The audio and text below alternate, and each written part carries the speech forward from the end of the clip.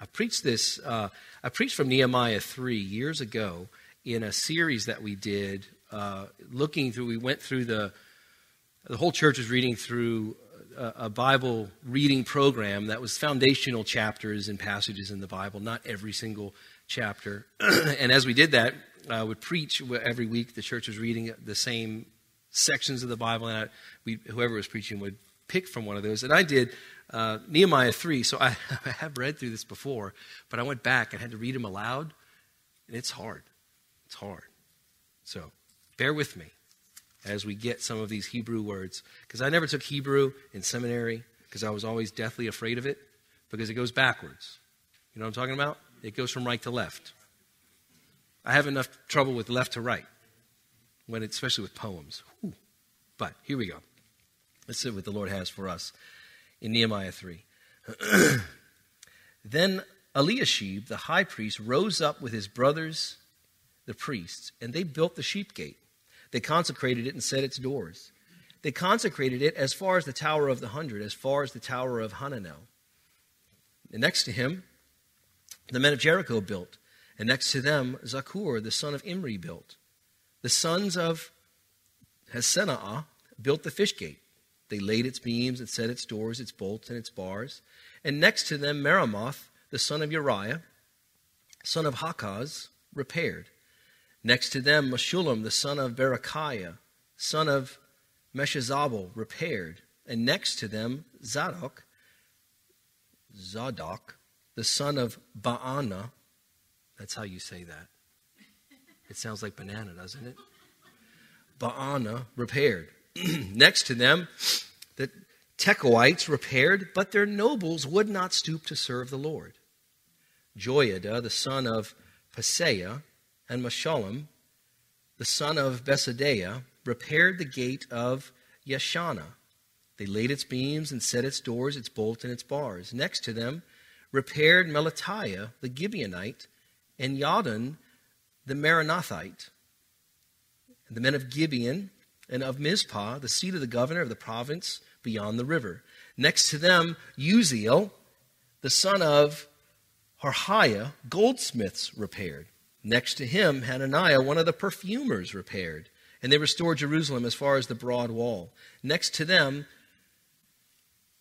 Raphiah, the son of Hur, ruler of the half-district of Jerusalem, repaired. Next to them, Jediah, the son of Haramoth, repaired opposite his house. And next to him, Hattush, the son of Hashbneah, repaired. Malchijah, the son of Hiram, and Hasab, the son of Pathan Moab, repaired another section, and the Tower of the Ovens. Next to him, Shallum, the son of Halohesh, ruler of the half-district of Jerusalem, repaired, he and his daughters. Hanan and the inhabitants of Zanoah repaired the valley gate. They built it and set its doors, its bolts, its bars, and repaired 1,000 cubits of the wall, for as far as the dung gate. Malchijah, the son of Rachab, ruler of the district of Beth-Hachcherem, repaired the dung gate. He rebuilt it and set its doors, its bolts, and its bars. And Shallum, the son of Kolhaza, ruler of the district of Mizpah, repaired the fountain gate. He rebuilt it and covered it and set its doors, its bolts, and its bars. And he built the wall of the pool of Shelah of the king's garden as far as the stairs that go down from the city of David. After him, Nehemiah, the son of Azbuk, ruler of half the district of Beth-zur, repaired to a point opposite the tombs of David, as far as the artificial pool and as far as the house of the mighty men. After him, the Levites repaired. Rehum, the son of Bani. Next to him, Hashabiah, ruler of half the district of Keilah, repaired for his district. After him, their brothers repaired. Bavai, the son of Henadad, ruler of the half-district of Keilah. Next to him, Ezra, the son of Yeshua, ruler of Mizpah, repaired another section opposite the ascent to the armory of the buttress. After him, Baruch, the son of Zabai, repaired another section from the buttress to the door of the house of Eliashib, the high priest. After him, Meremoth, the son of Uriah, son of Hakaz, repaired another section from the door of the house of Eliashib, to the end of the house of Eliashib. After him the priests, the men of the surrounding area, repaired. After them Benjamin and Hashub repaired opposite their house. After them Azariah, the son of Maaseiah, son of Ananiah, repaired beside his own house. After him Binnui, the son of Henadad, repaired another section from the house of Azariah to the buttress and to the corner. Palal, the son of Uzai, repaired opposite the buttress and the tower projecting from the upper house of the king to the court of the guard. After him Pedaiah, the son of Parash, and the temple servants living on Aphel repaired to a point opposite the water gate on the east and the projecting tower. After him, the Tekoites repaired another section opposite the great projecting tower as far as the wall of Aphel. Above the horse gate, the priests repaired, each one opposite his own house. After them, Zadok, the son of Immer, repaired opposite his own house. After him, Shemaiah, the son of Shechaniah, the keeper of the east gate, repaired. After him, Hananiah, the son of Shelemiah, and Hanun, the sixth son of Zalaph, repaired another section. After him, Meshullam, the son of Berechiah, repaired opposite his chamber. After him, Malchijah, one of the goldsmiths, repaired as far as the house of the temple servants and of the merchants, opposite the muster gate, and to the upper chamber of the corner. And between the upper chamber of the corner and the sheep gate and goldsmiths, the sheep gate, the goldsmiths and the merchants repaired. Lord, please help us gain how, even though we read a lot of names in here, Lord, we're reminded that our name is written in your book, the book of life. And God, we ask that we would be inspired by your Spirit, empowered and anointed to walk out the task that you have in front of us, in front of our house, so to speak, in front of us side by side within the relationships that you've blessed us with as a church. So Lord, we ask that you would please give us understanding from what many times as we're reading through the Bible, we kind of glance over things. God, help us. You put these names in here for a reason. And our names are to be, our names are in your sights, in your mouth as well. So help us. In Jesus' name we pray. Amen. A frequent question that I ask of myself and different settings that I'll be in if I'm catching up with somebody, I like to ask the question, what's going on in your heart? What's the Lord doing? What's the Lord have his finger on in your life? Are you aware of that? Much of our existence is go, go, go, or survive, survive, survive. We have little kids. Can I just have enough unbroken sleep to be able to feel like I can function the next day? So we do these things, and days, weeks, months, perhaps years can go by where we still don't ask the Lord, what are you doing? But what happens in that moment, I think, is that we get comfortable, and actually, more often than not, we get spiritually lethargic because we're not asking. It's not a continual, God, what are you doing?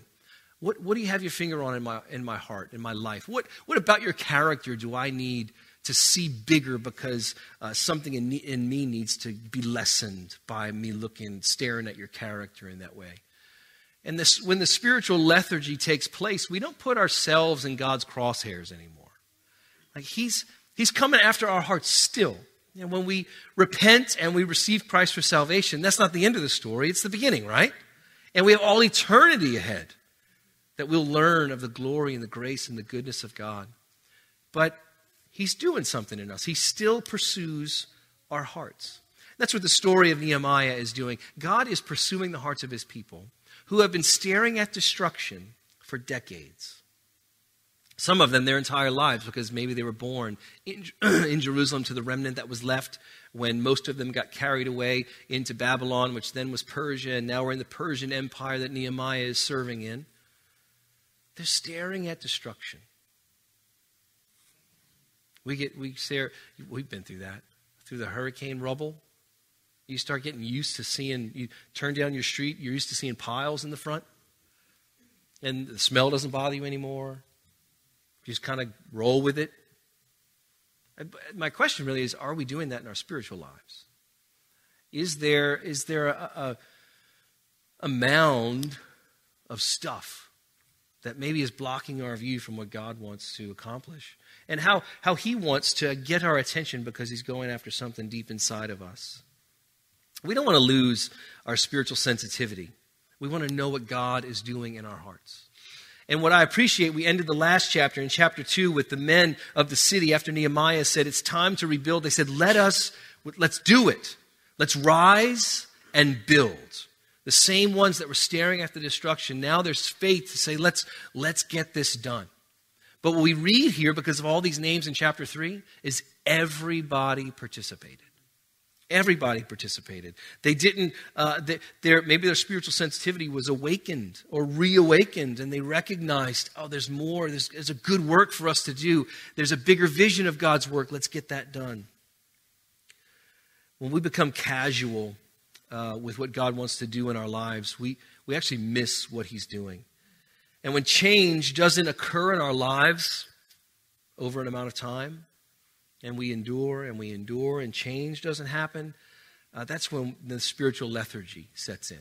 I'm just staring at the same stuff. It's still not gone. I remember for last year after Ida, our hope was every time we'd come down the street from home that all the piles would be gone because we'd see the trucks on different streets. It's like we had this hope. Maybe today it'll be gone. But we don't want to settle. We don't want to stay in a place that is insensitive to the Spirit's move in our hearts. God calls us all to his work. He redeems us, and he says there's gospel work for you to do. That's the biggest caption we find in chapter 3. The title of the message is Gospel Work. We looked at having an inferior fellowship with God that he wants to restore, and we need effective prayer. That means that we, in the second half of chapter 1, we experience God's presence in prayer. That prayer is for the experience of his presence. It's not only petition. It is that. But when we are with him, we learn to pray his heart back to him. And then chapter 2, we looked at having a sincere evaluation. We need to be real what's going on because there's a gospel work that we need to do that God's called us all to. But gospel work is this. It's the restoration and experience of his presence. So for us who are believers, and I think it's in two categories. God's going after both. For those who are believers, we're experiencing God's presence. So God's doing a gospel work to make sure that we continue to experience his presence. Keep on experiencing it. Is there sin in the way? Is there sorrow preventing it? Let's minister to one another. Let's care for one another in order to see the gospel work of his restoration and experience of his presence. But for the lost, for unbelievers that we want to share the gospel light to in our actions and our words, we want them to be restored to God's presence, just like we were when we prayed to receive Christ, when we repented of our sins. What happened? We transferred from the gospel, the kingdom of darkness into the kingdom of God's beloved Son, the domain of darkness. Light is there. Restoration took place. And so the gospel work is restoration. Now, what we find, in a couple of weeks, Sean's going to take us through chapter 5, because in chapter 5 we find that there is a restoration that God's people do that shows up in particular categories of our lives outside of the church. And so this restoration, we image restoration through our serving of one another as well as to the community that we're around. We image that, and that's part of God's plan to restore his presence and have us experience his presence. So Nehemiah 3 is a picture of gospel work.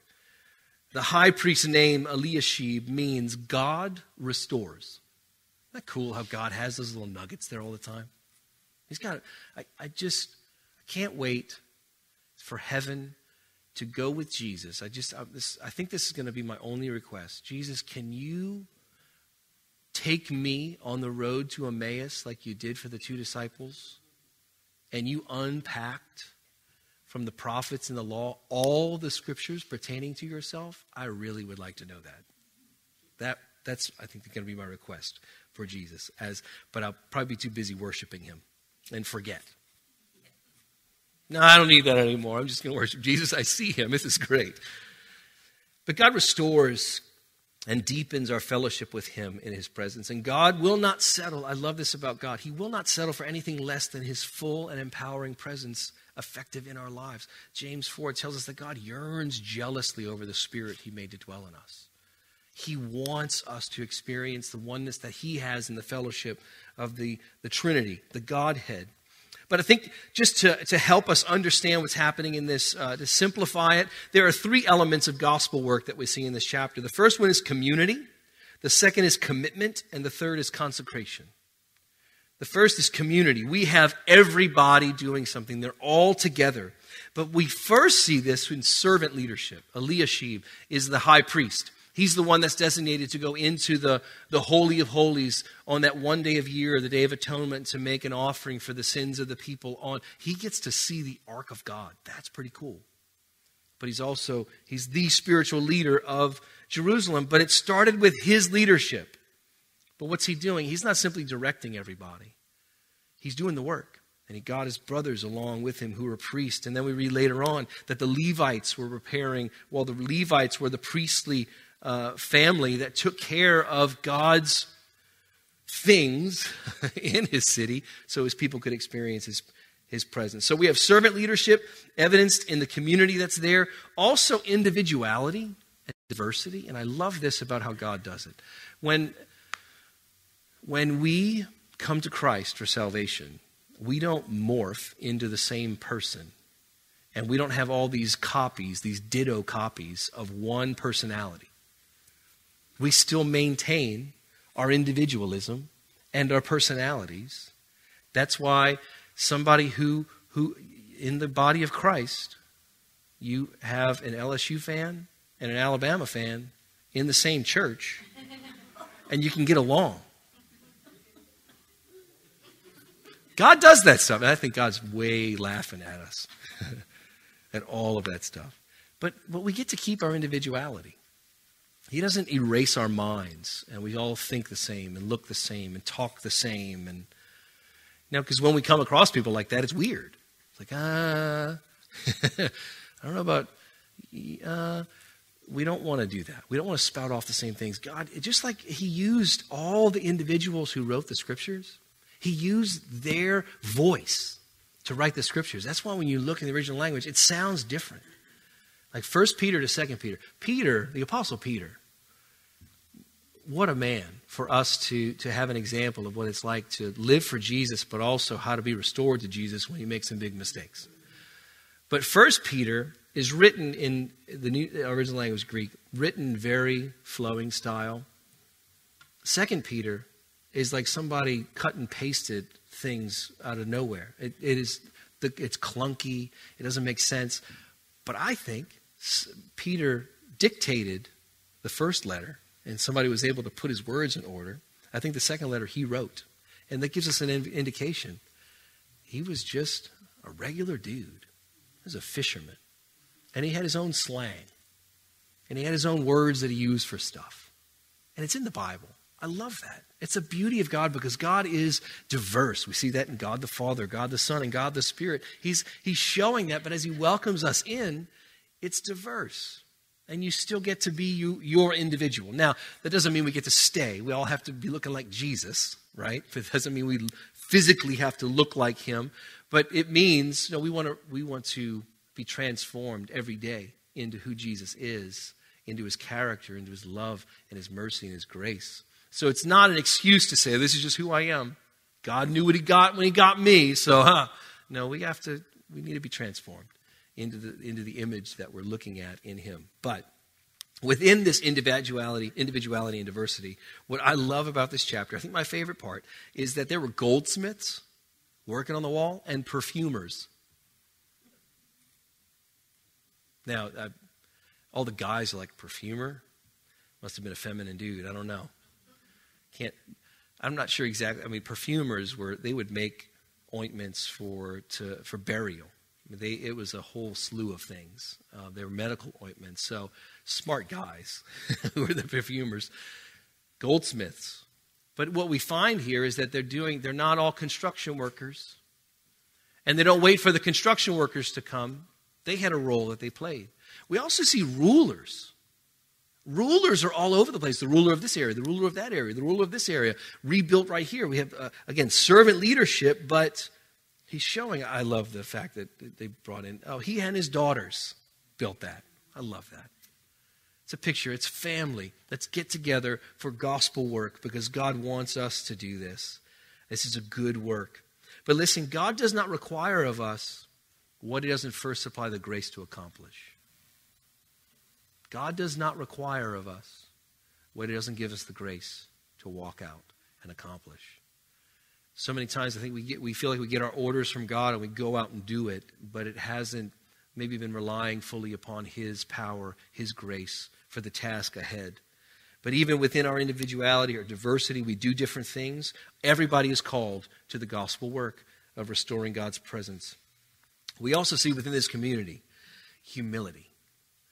We see that because, one, with the rulers who are repairing, but people from outside the area of Jerusalem came in to help. They left their farmland. They left what they were doing in order to come help rebuild. But we also have a ruler that repaired the dung gate. Remember, this is the refuse gate. This is where all the garbage and all the fecal matter of the entire city went out.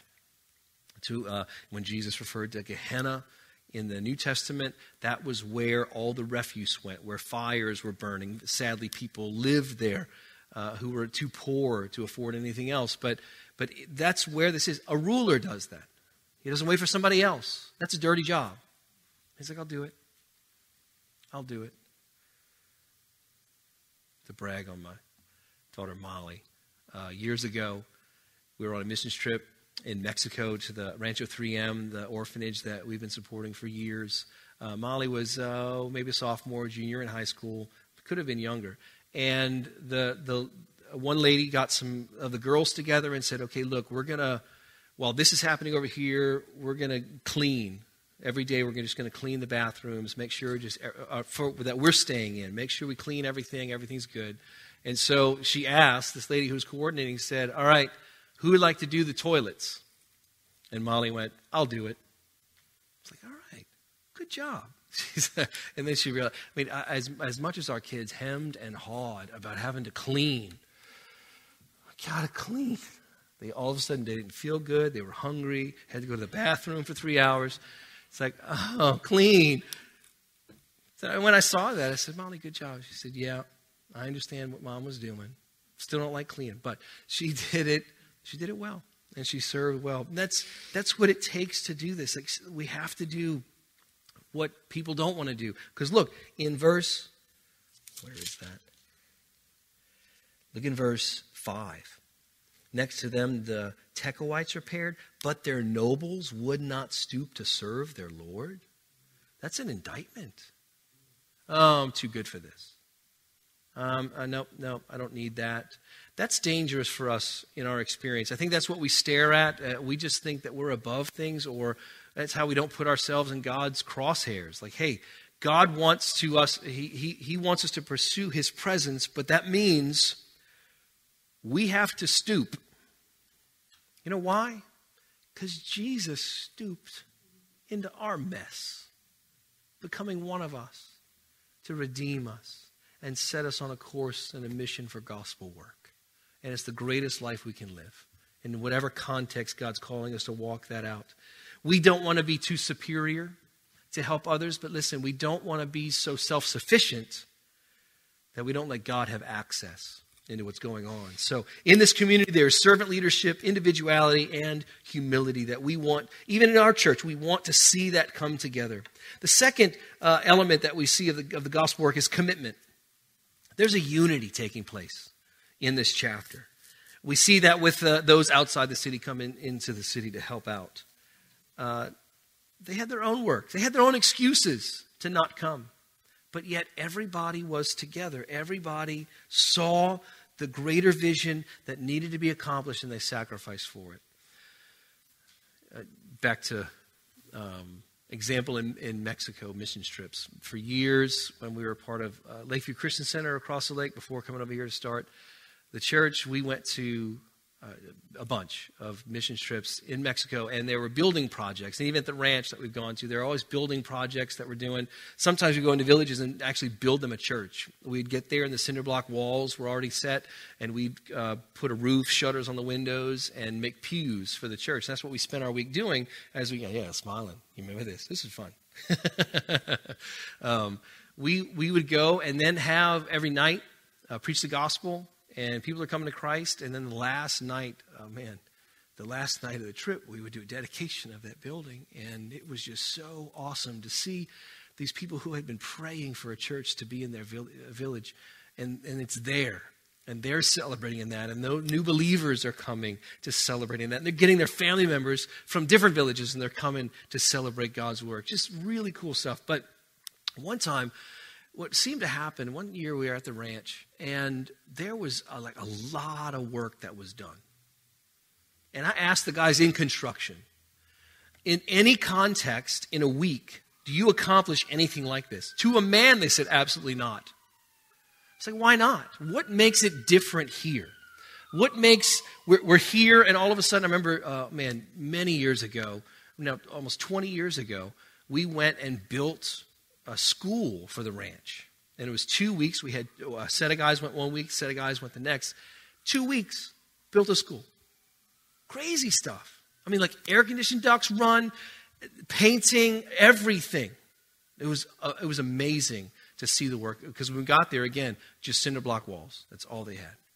Those are really long buildings. So as we're doing the work, I asked, why does it happen this way? And they started saying, because there's a different mind to work here. People aren't fighting to be the boss. He said, but there's a presence that we feel, that when we're working together, we really do work as one man, and we just do the work. And God blesses that work. And so I've always remembered that, of course, because that's what it looks like for us to be committed to gospel work in the church. God supplies the grace and the power to get it all done. He supplies the faith. He supplies the peace to accomplish the vision of what God wants. Now, in this commitment, we also see that there are several people that repaired multiple sections. They repaired another section. That's cool. They got finished their stuff, and it wasn't time, okay, see you later, go back to my life. They looked for where the needs were. So part of being in a community that's committed to that community is looking for the needs and looking to build up and supply for those needs. And we also see within the commitment, there's an endurance that they had. They kept at the work. There was one guy that I forgot to write the verse down. He said all the cubits that he built comes out to be 1,500 feet. This one guy rebuilt 1,500 feet of that wall. That's pretty special. There's an endurance because why? They saw the greater vision of what God wanted. But the third element I think we see is that there's a consecration to this. You remember last week with the doors, the gates that needed to be rebuilt, we can kind of think of those as doctrinal elements, just what we believe about God and how we approach Him in our mind. And as we read Scripture, what do we think about God accurately? But the gaps in the wall seems to be more of the relational elements that we have. And when there's a gap, there could be a broken relationship.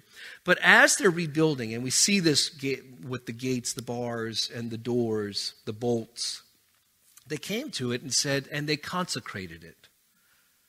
That word originally means to make holy. Like this is consecrated. Excuse me. This is God's now. Because they recognize, one, this is God's work. But as that carries through, remember, these faithful people of God who rebuilt had to be looking not for what they were going to experience from the rebuilding of the wall, but for the generations after them. And that's part of what we want to do as a church. We want to build a church that leaves the reward of the gospel work to our children's children. We want to pass this down.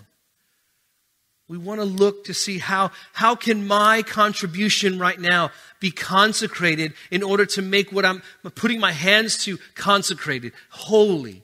This is God's, because then when people get in contact with us, whether they visit or when we go out, listen, they're getting in touch with God's holiness in that moment.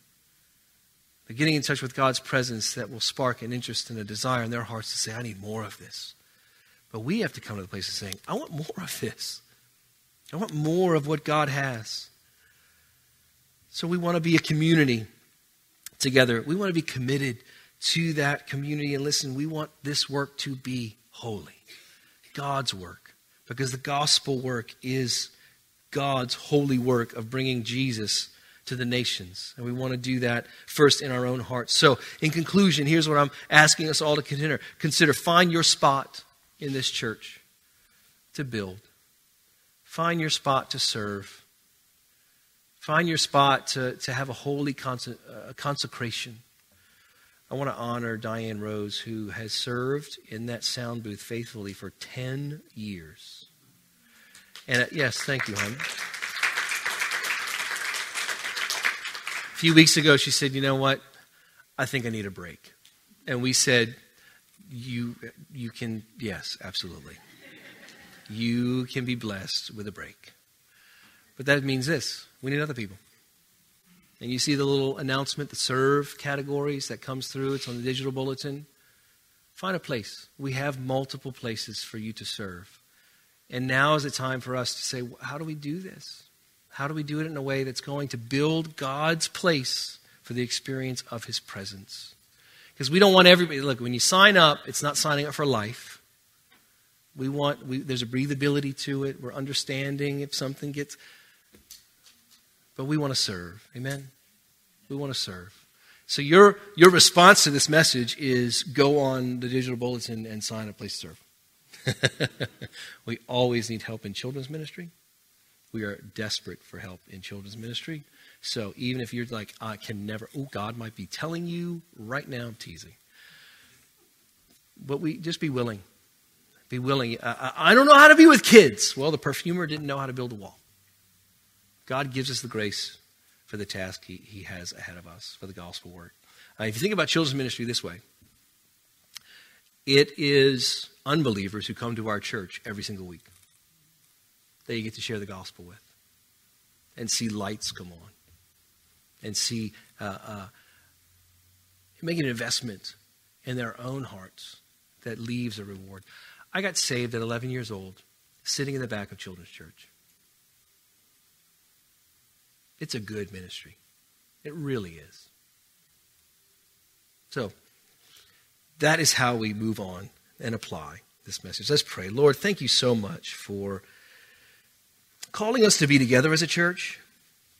Thank you for the relationships that we have. Thank you for how they lengthen and deepen and they get broad in our hearts, God. So I ask that you continue to make room in our hearts for one another and the connections that we have.